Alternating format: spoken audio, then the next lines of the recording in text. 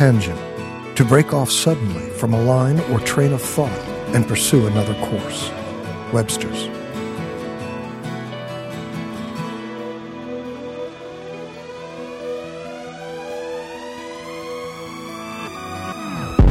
I'm waking up to ash and dust. I wipe my brow and I sweat my rust. I'm breathing in the chemicals.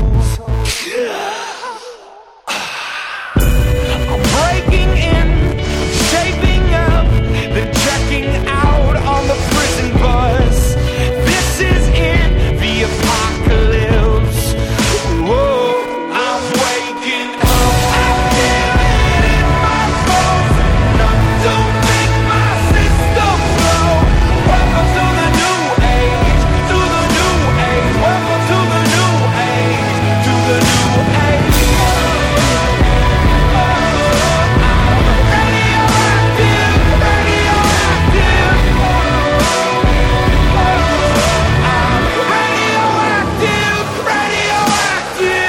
Hey everyone, and thanks for downloading and listening to Parallel Lines, the DC Comics Tangent Universe podcast.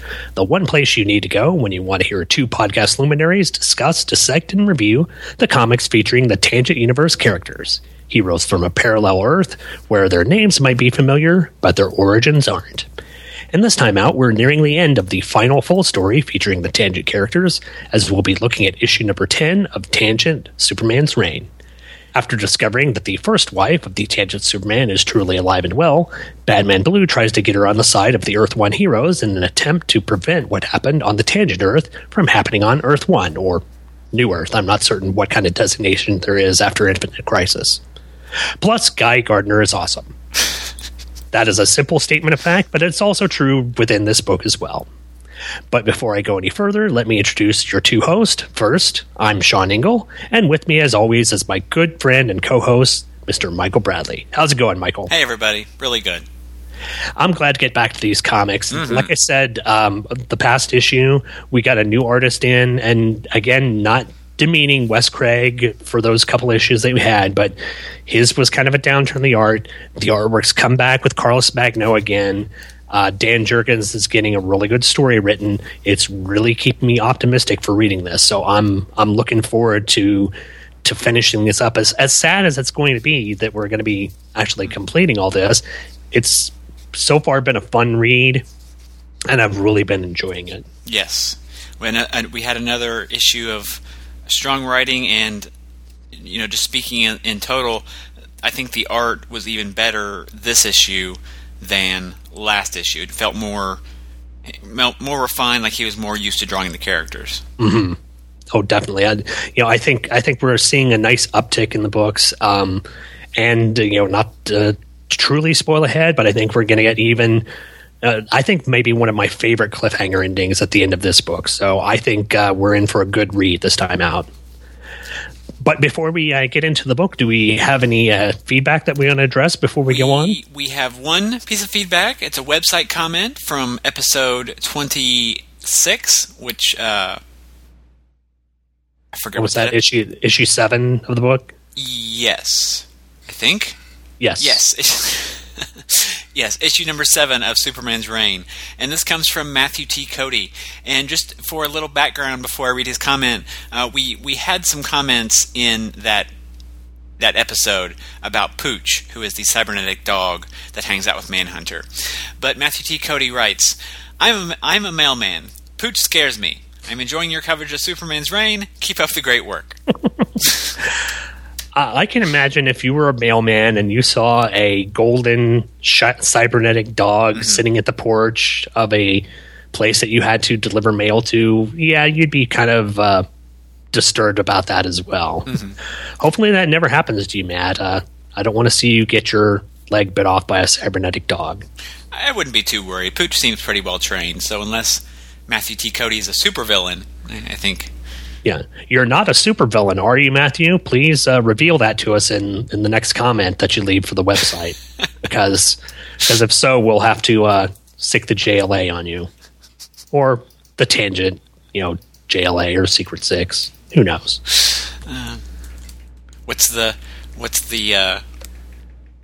the group with Dumb Bunny and the Captain Carrot and his amazing. Are you talking Captain Carrot? No, gosh. I'm drawing a blank here. Sorry. So am I. Hang on. I'm going to Google this real quick because it's going to bug me if I don't. This will be scintillating podcasting for the listeners. We'll just put in the girl from Ipanema. That's what they do There on we Back go. to the Bands. We can do something entertaining and vamp while I look this up. Well, sure. The Inferior Five. That's who it Oh, was. yeah, there we go. With Dumb Bunny and the big green, like the big fat guy with the green costume. And Wasn't that Big Sur? Or am I thinking of... no, Big Sur was from the Giffen DeMatteis era Justice Okay, League. and that wasn't the Inferior Five. No. Okay. Oh, well. Anyway, Google Inferior Five. You will see. There you go. Yeah. It's like a parody team, a parody of like the Fantastic Four and that kind of thing. You know, they were created by E. Nelson Bridwell back in the, I want to say, mid-'60s. Nice. Yeah. But anyway, you ready to get into the issue? I am, sir. Let's go ahead and do this. All right. Well, this time out, we are looking at Tangent, Superman's Reign, number 10, which has a cover date of February 2009 and was released on... Is that right? February? Yeah, and was released on December 17th, 2008, which makes the last issue of the series in 2008. And it's got a cover price of $2.99, and the cover is by Brad Walker and John Livesey. And the story inside is Superman's Reign, Chapter 10. And credits are Dan Jurgens writer, Carlos Magno pencils, Julio Ferreira inks, Steve Wands letters, Canilla Tripp colors, Adam Schlagman editor, and Tangent Universe created by Dan Jurgens. On Tangent Earth, the two Batmans and Manhunter have found Lola Dent, estranged and long-thought dead wife of Harvey Dent, a.k.a. the Tangent Universe Superman. Batman confronts Lola, saying they need her help to stop Harvey's takeover of the DC Earth. Lola is reluctant, saying Harvey's initial actions on the Tangent Earth were desperately needed. Batman counters, asking if that was so, why she left him, finally surmising Lola hesitated when Harvey started destroying governments and eliminating freedom.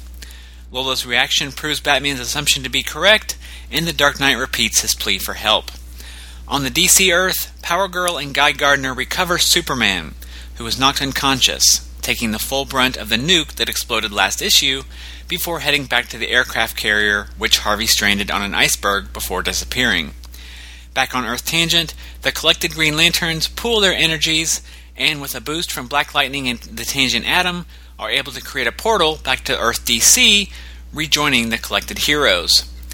The Tangent heroes are wary of Lola's presence, given that she had helped Harvey in his takeover of their world, but Batman says not to worry because they can trust her. Meanwhile, Harvey is taken up home inside Superman's Arctic Fortress of Solitude. With the leaders of the world as his captives, Harvey knows the heroes of two Earths will never surrender willingly. So he makes a pitch to the only army he feels capable of defeating the greatest superheroes of two worlds, the alliance of the world's greatest supervillains known as the Injustice League. Yes. I'm sorry, this final splash page just made me so happy. And it's such a great concept. Yeah. If you're going to fight the most powerful beings on the planet, who are you going to recruit? The most powerful villains on the planet. Now, this does put Superman in kind of a bind. He's aligning himself with, obviously, what we know to be the forces of evil. But the fact that we see all these people together at one time, like the Injustice League here, ready to take on the Justice League, this is a great cliffhanger ending to the book. And it's one of those that really does make me want to go and get the next issue here. Yeah, and it kind of came out of... I don't want to say it came out of left field, but it surprised me because throughout this series we've been so focused on, we being, you and I, the reader, have been so focused on the interaction between the DC heroes and the Tangent heroes that we weren't really thinking about the villains. So it's nice that they kind of popped them in and didn't leave them completely out of the story.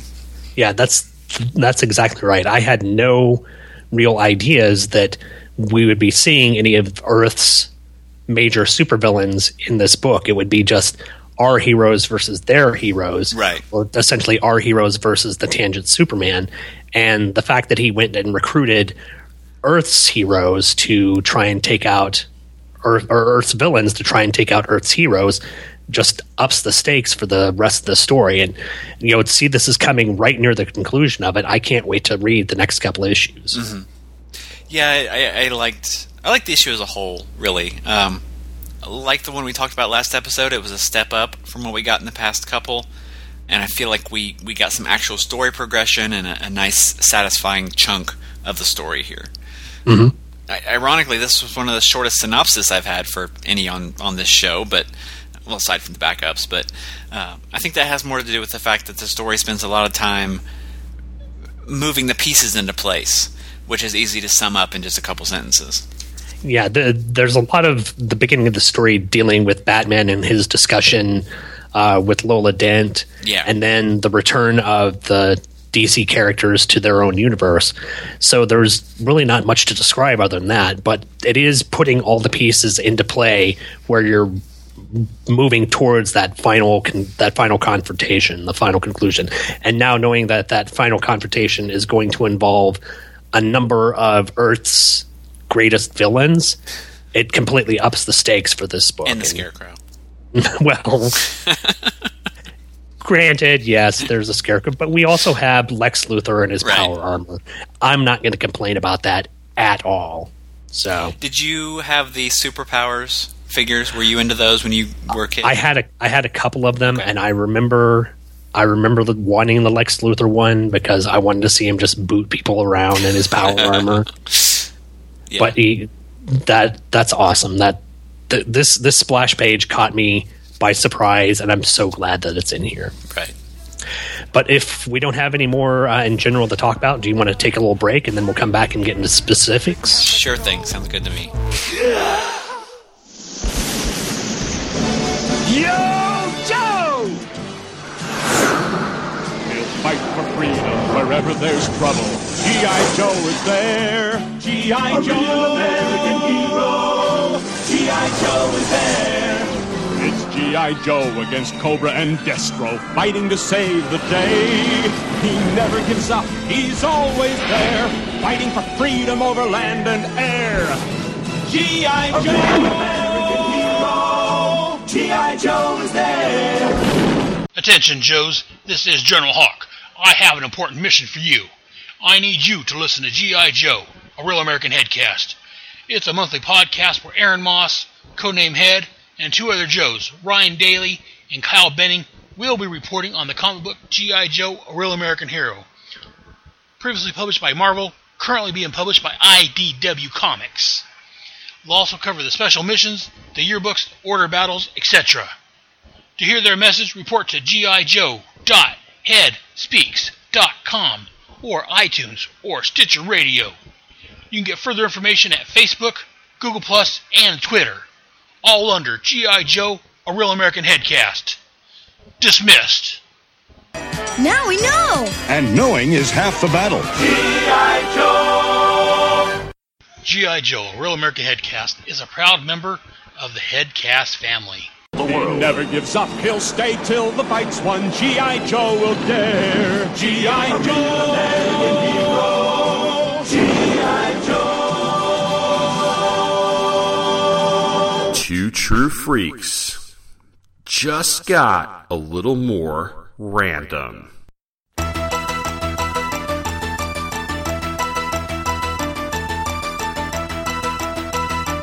Pop Culture Affidavit, the podcast that looks at everything random in the world of popular culture, is now on the Two True Freaks network.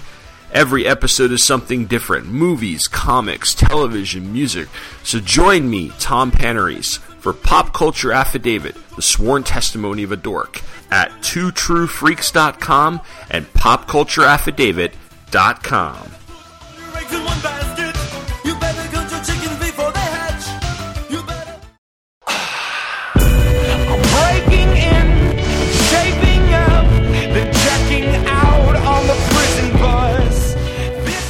Okay, we're back, and let's go ahead and take a look at the cover. What do you think of this one?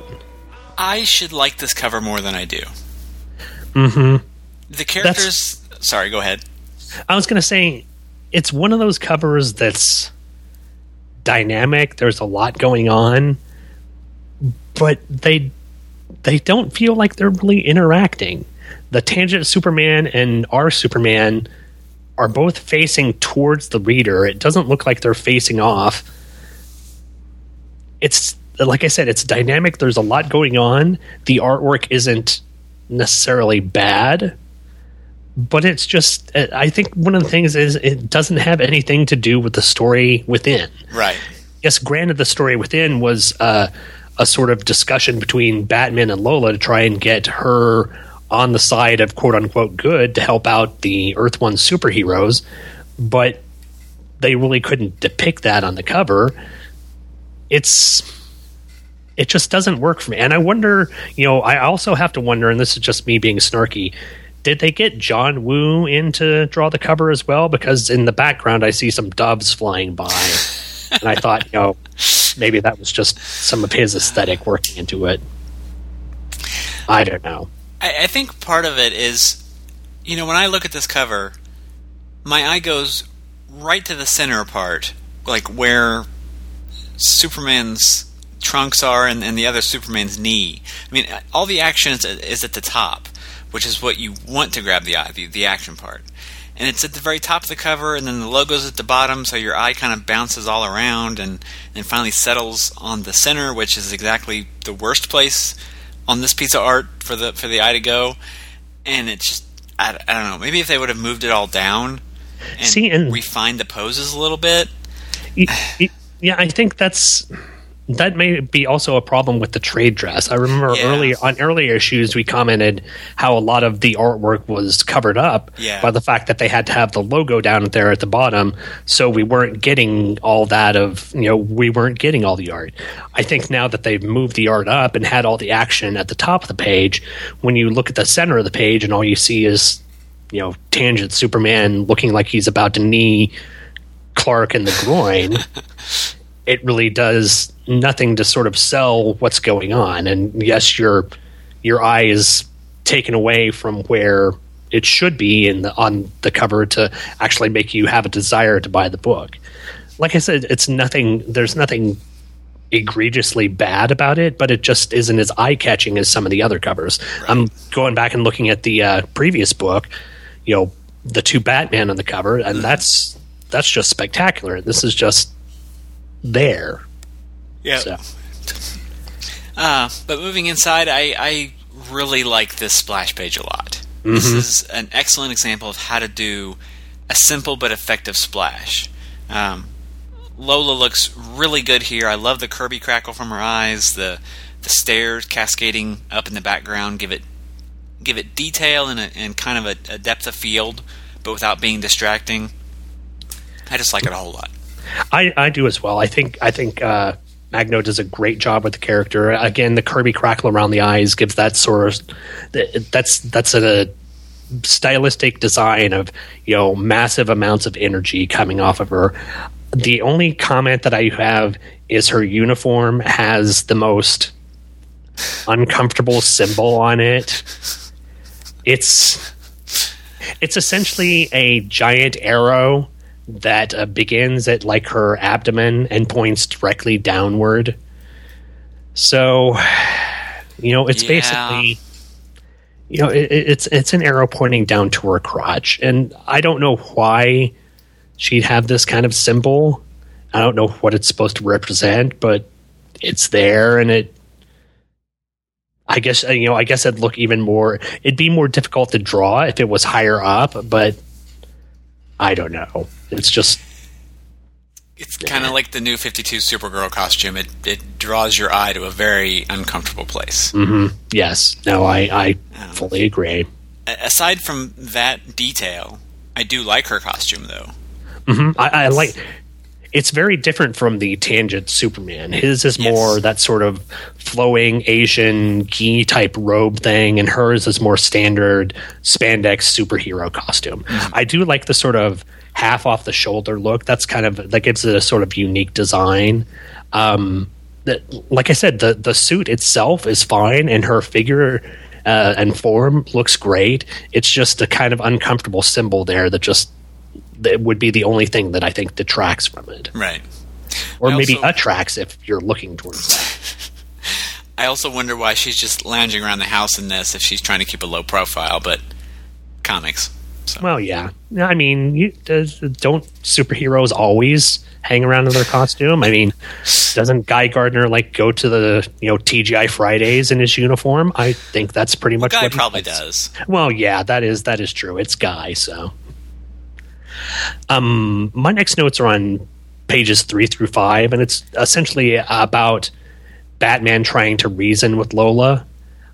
I appreciate that Batman is, he realizes that he can't try and take her down, that the only way that he can try and get her on their side is by rationalizing with her. Mm-hmm.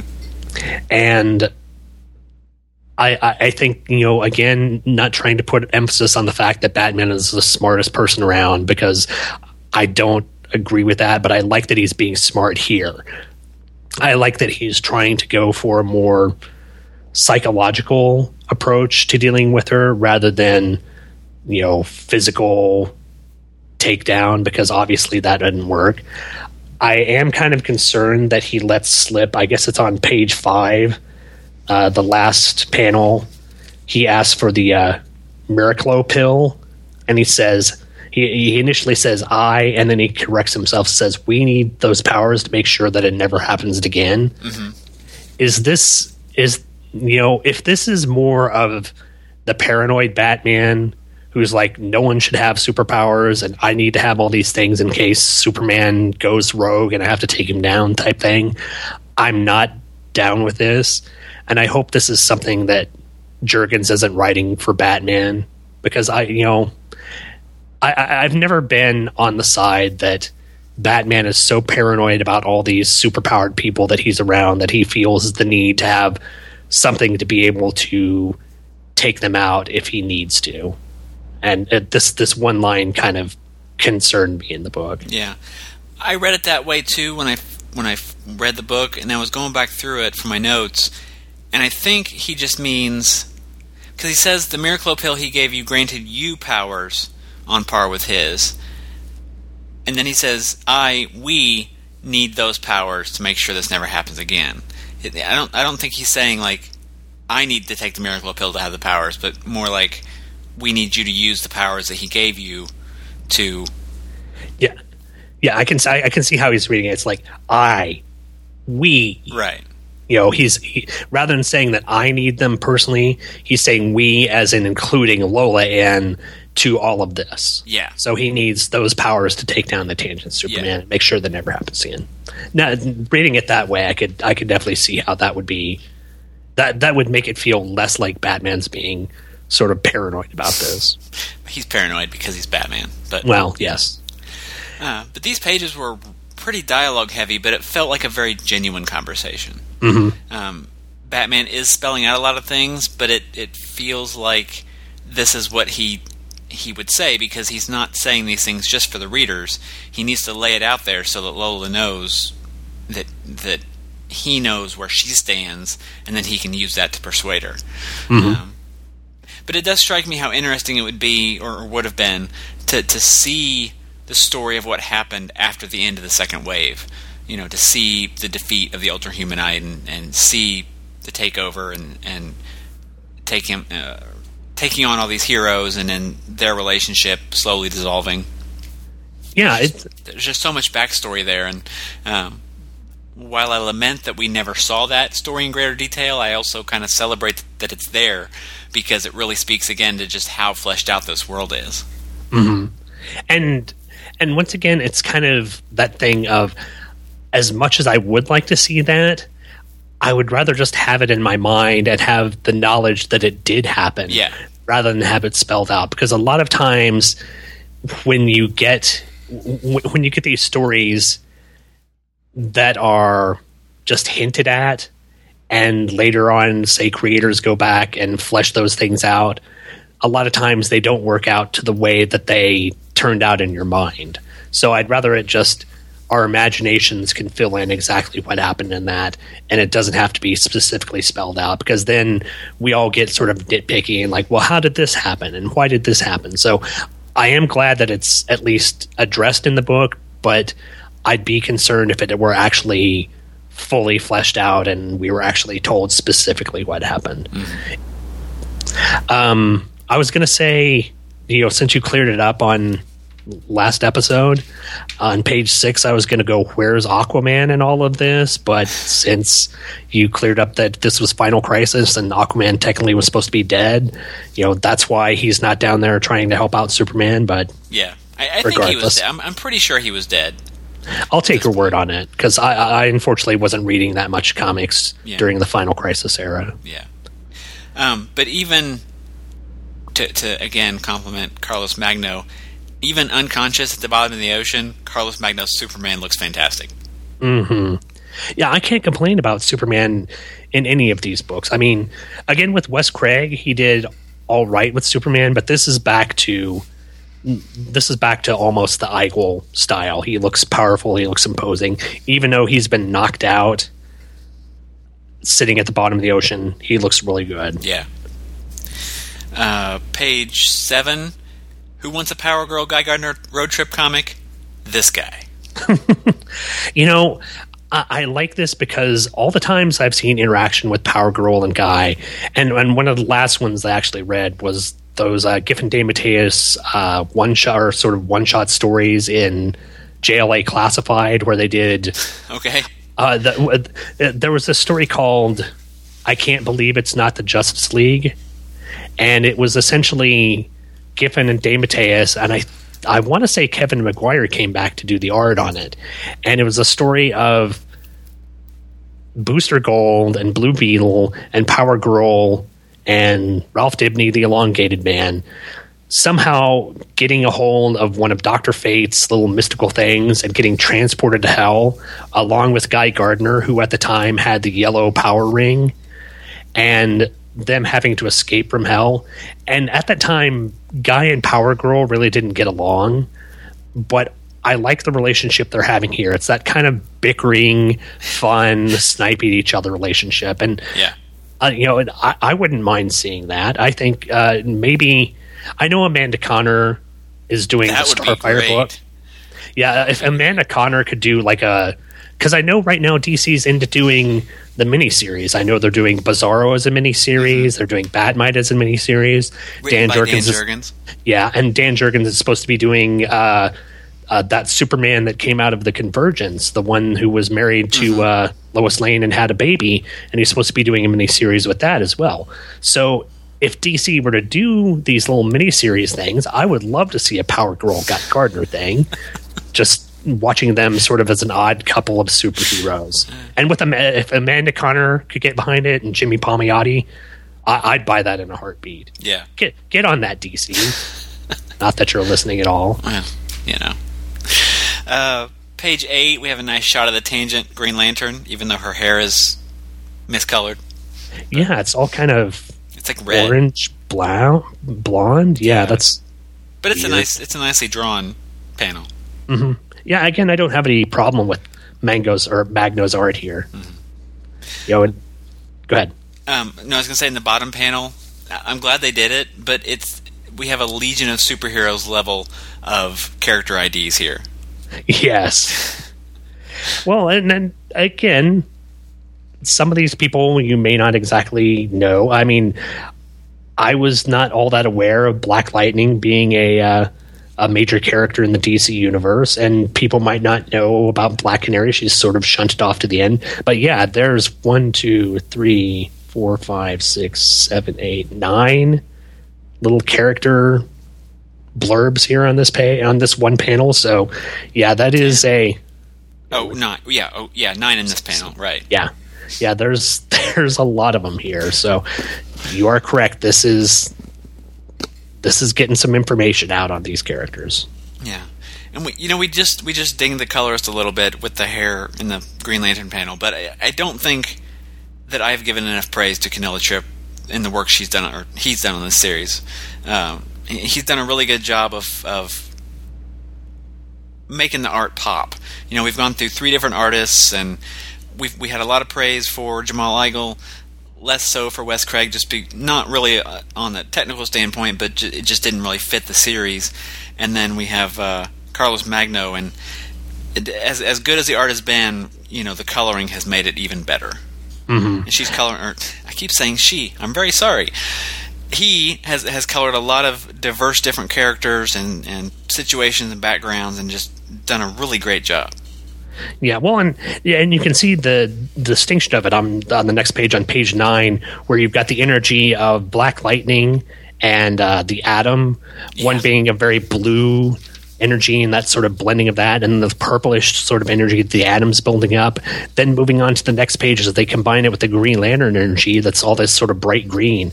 It's really very impressive. Now, I know they have, with computer coloring, they have a lot more depth of the color to work with, but I think they're doing a really dynamic job with it, and even the shading and the coloring on that first panel there, as you see the Atom powering up his energy and the sort of glow coming off on his face. That's something you couldn't get in earlier comic books, and it's done really well here. Right. Let's see. I don't have any real notes until page 11. Okay, go ahead with that. Okay, I think I said last issue I was kind of concerned that the Tangent Superman had wiped out or possibly killed all of the people who were on the aircraft carrier, because supposedly they were all the major world leaders on this aircraft carrier. And where was the military? I guess what he did was he transported them all to the surrounding ships in this armada and essentially beached them on this one island. So it again shows that the Tangent Superman is driven to get his point of view done, but he's not so driven that he's ready to kill people. So that's good. At least that's a good thing, yeah. Page 12, we have a really great splash. Is that page 13? I can't. These pages are numbered. Yes, where they're all popping out of the. They're all popping out of the Green Lantern boom tube. Yeah. Mm-hmm. Yes.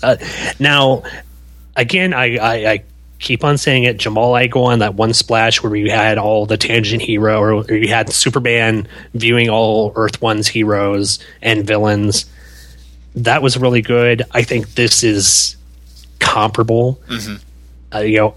Everyone's got a good pose. I like the lanterns flying out, Wally at front, really nice. It's really good.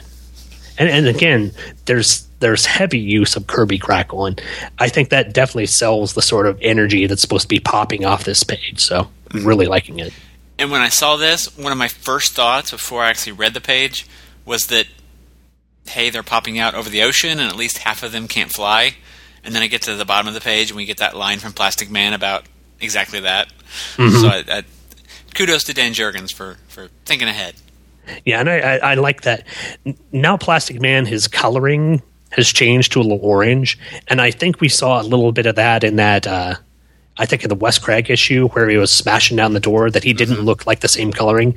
Maybe this is, and I think we assume that might be influenced by, what's his name? The guy from the Batman book and Hex working their magic on him, Sir William. Oh yeah, is that who I'm thinking of? Sir William, yeah, he is the guy behind the armor. Yeah. So yeah, so maybe that magic has sort of turned Plastic Man this kind of orange color rather than the sort of translucent green from before. Yeah. And then plus it also has a nice contrast, because if he was still the translucent green, that would kind of be obscured with all the Green Lantern energy going on now. So it gives him a nice chance to pop out from the image. Right. Page 14, we get a nice reference to Plastic Man and the Spectre working together in the Secret Six. We only saw the one story, but I like the idea that they were a team for a while, even though the timeline might not work out specifically. Mm-hmm. Trying to see where you're at. The page after the splash page. Okay. Where they're sitting down. He says, just like old times, Gunter. Thanks. Oh, yes. They really need to number these pages. Yeah, that's podcasting easier. That's one of the things that I've had a problem with in recent episodes of Just One of the Guys. They stopped numbering the pages. So I'm like, okay, is this actually a page? And I have to, sometimes I'll have to pull up scans of them and kind of look at because the scans pages are numbered on the side. So, but yeah, it would help, if DC would number their pages to allow podcasters like us to talk more effectively about the books. After that, I don't have any comments until the final splash page. I guess I could say something about page 16. I did not catch that this was Superman's Fortress of Solitude that the Tangent Superman had gone to. And now that I look at it, I'm like, that is right out of... Now, at the time, had they worked that Superman's Fortress was sort of analogous to the Donner Fortress of Solitude with the sort of crystalline? Yes. Okay.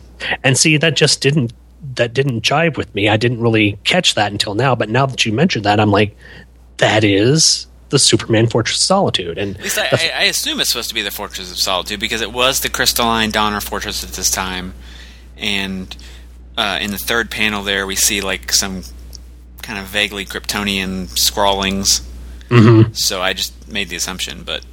Well, and then that kind of leads into page 17.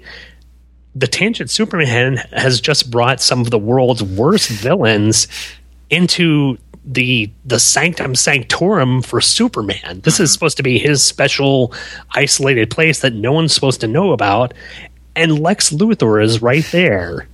You don't think Lex is going to be, co-opting some of the tech in all of this while, Tangent Superman's, jibber-jabbering with world leaders? Yeah. He's going to take a little piece of that crystal thing, take it back to his base or his hideout, and try to make an entire new continent out of it. And he's going to kidnap Lois Lane and their son in a boat. And wait a minute. Let's hope that never happens. Let's hope that never happened. In fact, it never did happen. Let's just keep that. Wrong! Oh, sorry, Brandon Routh. I'll say this. I didn't think Brandon Routh was a bad Superman. I don't think, I think he was kind of a creepy, he did a great job for what he was asked to do. Yes. Which was play Christopher Reeve's Superman. Mm-hmm. And I think that's... not to go off on a tangent, but I think that's we're kind all of about tangent here. So. That's true. I think that's what we've had with the past couple of Superman. I think Henry Cavill in Man of Steel did a good job playing the Superman that he was, directed to play. Right. And I'm hoping that once we get to this new Batman versus Superman or Batman v Superman movie, that we'll see Henry Cavill play a person who is more like the Superman that I think you and I are accustomed to. The Superman who is hopeful, the Superman that, wants to save people, who isn't as dour. There was a bit of dour feeling in that Superman, and I want to see the Superman and Batman v Superman being uplifting. Yeah. And I think we're going to get more of that. I really, really hope so. But this isn't a Superman podcast. We're here to talk about the Tangent, and I'm here to talk about this last splash page, which is awesome. My note for this page is, this isn't going to end well for someone. Nope. Either the Tangent Superman is going to be betrayed by these guys, because let's face it, they're all evil, or the Earth's heroes are going to be in for some deep, deep trouble. Because I'm trying now. There's only one person that I'm not exactly certain of. Going sort of from left to right, we've got, I guess, the Dark Archer, or I've got to assume that's someone from Green Arrow's line of Merlin. It's either Merlin or the Dark Archer. They might be the same person. Okay. I'm not really up on my Green Arrow villains. No problem. Then we've got Scarecrow, Black Manta, which, you've got Black Manta around. Where the heck is Aquaman? Again, if he's dead, that's upsetting. Poison Ivy, Lex Luthor in the power armor, which is awesome. I'm assuming that's Felix Faust sort of floating up there. Yes. Captain Cole, the Joker, and then I don't know who the blue sort of glowy guy is. Do you know who that is? I think that's Icicle. Okay. And then down... The JSA villain. Okay. And then down at the bottom, I didn't notice that's Parasite down there, I think, also. Yes. So Superman's got some good villains represented. Batman does. Green Arrow does.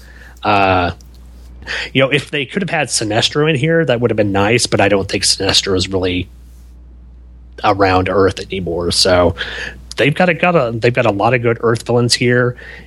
This just definitely ups the stakes for the Tangent characters. Yeah. And just to clarify, I googled, this is Merlin, also known as the Dark Archer. Okay, and there you go. Black there on the left. So, all right, well, there we go. Yeah, this is a great ending to the story, and it definitely makes me want to go and hunt down the next issue, which we'll be covering here in 2 weeks, unfortunately. But first, we have to cover the backup. Yep. Have to. Mm-hmm. It's yours. And this is history. Yes, I know. I'm. Yeah, like a Band-Aid, just rip it off. Okay. We have History Lesson, Chapter 10, and credits for this doozy are Ron Marsh, writer, Andy Tong, pencils, Mark McKenna, inks, Dom Reagan, colors, Steve Wan's letters, and Adam Schlagman, editor. In the former Nightwing facility, the computer hacker Guy Gardner, coming face-to-face with Jenny Lynn Hayden's unending cleavage, I mean prompting,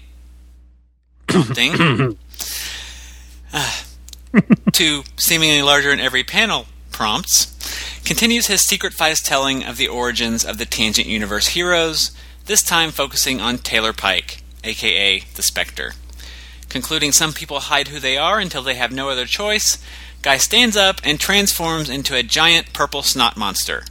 He then snaps Jamie's neck before setting his sights on a very terrified Jenny. And I'm not making any of that up. No. I think I said last issue, I kind of speculated that Guy might be some sort of hero or something. I said I saw an image of sort of Harry Potter-esque lightning bolt on there. I thought he might have something to do with Captain Marvel or the Wizard Shazam or something. Mm-hmm. No, he's basically a big amorphous snot monster called Clayface. Yeah. I really enjoy Ron Mars's work, but I feel that his heart just wasn't in it for this. We've gotten to the point in here where we're coming to the end of stories that we need to know about these characters, and I have a feeling that the last 2 stories for this history lesson thing are going to be about the Sea Devils and Wonder Woman. Because that's the only way that this thing could get even more boring and me not care about it anymore. Well, spoiler alert, there is no backup in the final issue. Oh, okay. Well, it's I an guess oversized main story. Okay, well, that's fine then. But we can hold out hope that we get Wonder Woman and the Sea Devils in 1 issue. Yeah, let's keep our fingers crossed that while Guy is rampaging around as purple oozing snot monster thing, that he relates the story of the Sea Devils to Hootie McBooblage here. It's... I don't have anything to say on the bright it. side, I think we learned a little more about Taylor Pike's... Taylor Pike, not Tyler Pike, as they called him in the story, but I think we learned a little more about his origin, so to speak, because I don't think we were given this amount of detail in the Secret 6 issue. No, they kind of said that he was sort of a tech guy and kind of a wealthy scientist, philanthropist type person, that sort of thing. But, other than that, there's really not that much going for this. No. The artwork is still moderately all right, but I think trying to shoehorn an ongoing story into it and sort of ending with suddenly Guy turning into this Clayface monster is just, I don't know, it doesn't do it for me. I wonder if these wouldn't have been better. Do you remember, I'm not sure if you ever read the series, but in 52 and Countdown, they had like 2-page backups where they would just take a character like Superman or, Guy Gardner and say, the secret origin of Guy Gardner, and they would hire Mark Waid wrote a lot of them, and then they had a different artist for each one depending on who the character was, but they would just, in 2 pages, tell the secret origin of that character. Sort of like a Who's Who type entry? Yeah, Yeah. You know? Because that's basically what this is, but with framing sequences that kind of just drag it down. Mm-hmm. I can't disagree with you. I think if they would have done a sort of who's who type thing and just done, you know, even if it were sort of framed with, you know, someone looking into it, if it were like Jenny Lynn Hayden accessing a computer and it bringing up a screen of this is the Tangent Superman. Right. You know, he was born here. This is his story. This is what happened to him. This is all this, and make it sort of like a who's who entry. I think that would have been really kind of interesting. That would have kind of been akin to the Secret Files and Origins type stuff that they did in the late 90s, where they had sort of who's who entry type things there. I think that would have really worked, and you probably could have gone even more in depth with the characters. You could have maybe gotten different artists to come in and just draw the sort of who's who type thing where you've got the character in the foreground and then the Serpent, you have the character unmasked and him doing certain things or her doing certain things. So maybe that would have been the way to go. And you could have even gotten Ron Mars to come in and write them, but you wouldn't have to be saddled with this sort of goofy framing sequence story that really hasn't been all that entertaining. Right. But, you know, who are we? We're not paid DC writers, unfortunately. And besides, this is, almost 5-6 years old now, so, would have been nice, though. Yeah. But that's all I got. So. Well, that's all I've got, too. And hopefully you guys enjoyed this. Like I said, I'm looking forward to reading the next issue. Dan Jurgens is truly, truly bringing it. I think he's ramping up to an excellent conclusion. The inclusion of the DC supervillains is going to make things really interesting, and I can't wait to read the next issue. Mm-hmm. But we'll be taking on that next issue here in a couple of weeks. Until then, if you guys would like to write into the show, you can reach us at tangent@greatkrypton.com. Send us emails there. You can also go to the blog site at greatkrypton.com and leave postings whenever the show is put up. Plus, if you'd love to, or if you'd want to, we'd love you to go to iTunes and leave us a review. 5-star review would be great. If you want to leave us a lesser one, sure. I don't know why you'd leave us a lesser one unless you really enjoyed us. Leave a 5-star review. It helps people find out about the show, and we really appreciate you downloading and listening. So until next time, everyone, thanks for downloading and listening. I could say that again. And come back next time for another episode of Parallel Lines, the DC Comics Tangent Universe podcast. Bye, everyone. Bye, everyone.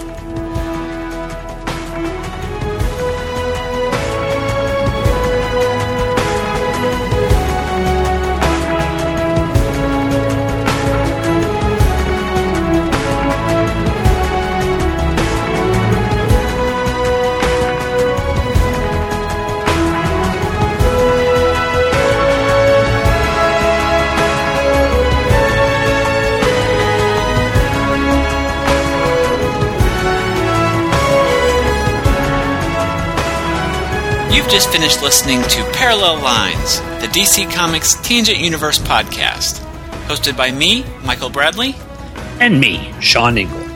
The show can be downloaded from a variety of places, most notably Michael's website, greatkrypton.com, where you can find show notes, cover images, and a section for leaving comments about the episodes. It also can be found on iTunes by searching for Parallel Lines. And if you happen to use iTunes, please take some time out to leave a review. Maybe even a 5-star one. Every review helps more people find out about the show. The show is also on Facebook, where you can like us and get updates when new shows are posted. Plus, images, plot elements, and general discussion about the books can be found there as well. Want to send feedback about the episode? Send us an email at tangent@greatkrypton.com. All feedback is warmly welcomed, and we will definitely read your comments on the show. When Michael and I aren't doing shows about alternate DC Comics history, we're busy doing tons of other geeky stuff on the internet. For instance, Michael does a podcast about Superman and Batman team-ups, cleverly titled Superman and Batman. And Sean hosts a number of podcasts, including Just One of the Guys, Walking Dead Wednesday, The Vault of Startling Monster Horror Tales of Terror, Listen to the Prophets, and Who True Freaks. And all of these shows can be found over at twotruefreaks.com. Speaking of Two True Freaks, if you ever feel like making a purchase from Amazon.com, please use the Amazon link at twotruefreaks.com. After clicking the link, any purchase you make at Amazon will shoot a percentage of money back to the Two True Freaks website. It won't cost you anything extra, but it really helps out a great bunch of podcasters. Thanks for downloading and listening, and come back next time for another episode of Parallel Lines, the DC Comics Tangent Universe podcast. Because in the Tangent Universe, you only know the names.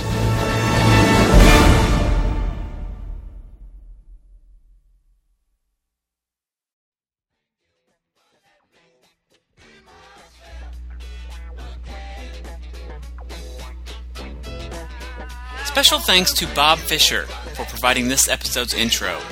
Bob is host of the excellent Superman Forever Radio, which you can find at supermanforever.com, and also makes occasional appearances on some of the many shows on the Two True Freaks network.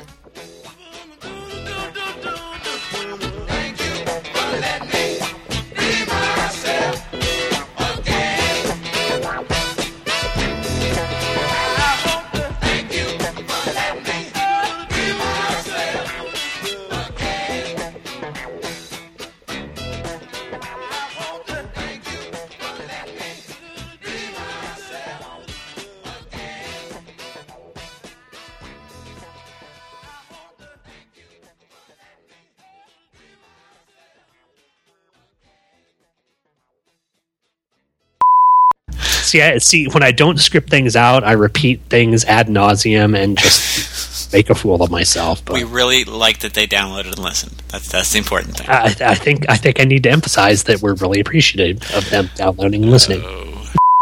I've been liking Batmite. I read the first issue. It was fun. I look forward to the second. It's kind of cartoony.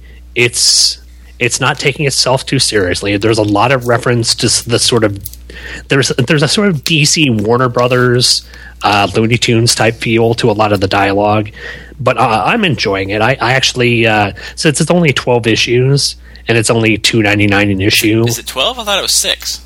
Well, it might be 6 then. I'm not certain. I know they're doing a lot of these sort of short run mini-series type thing. So if it is 6, even better. That's, only half the money you'll have to spend for it.